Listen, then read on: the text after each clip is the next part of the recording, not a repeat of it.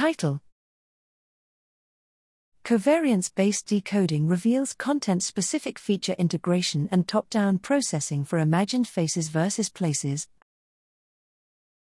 Abstract: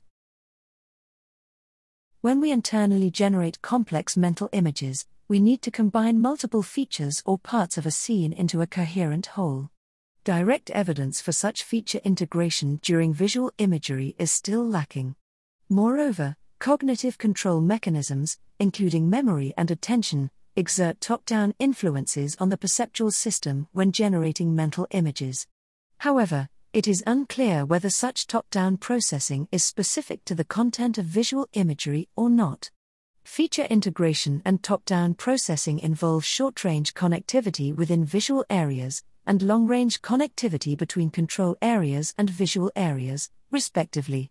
Here, we used a minimally constrained experimental paradigm wherein imagery categories were prompted using visual word cues only, and we decoded face versus place imagery, two object categories that are well known to be associated with different visual features and neural generators, based on their distinct connectivity patterns.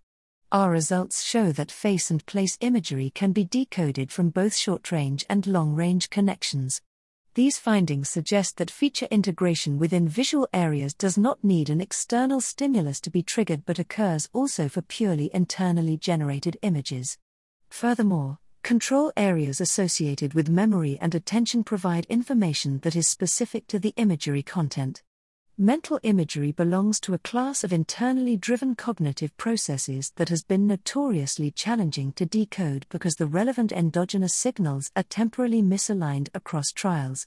We suggest that our successful application of covariance-based connectivity decoding to visual imagery paves the way for future applications to internally driven cognitive processes such as visual attention, visual working memory, and visual prediction.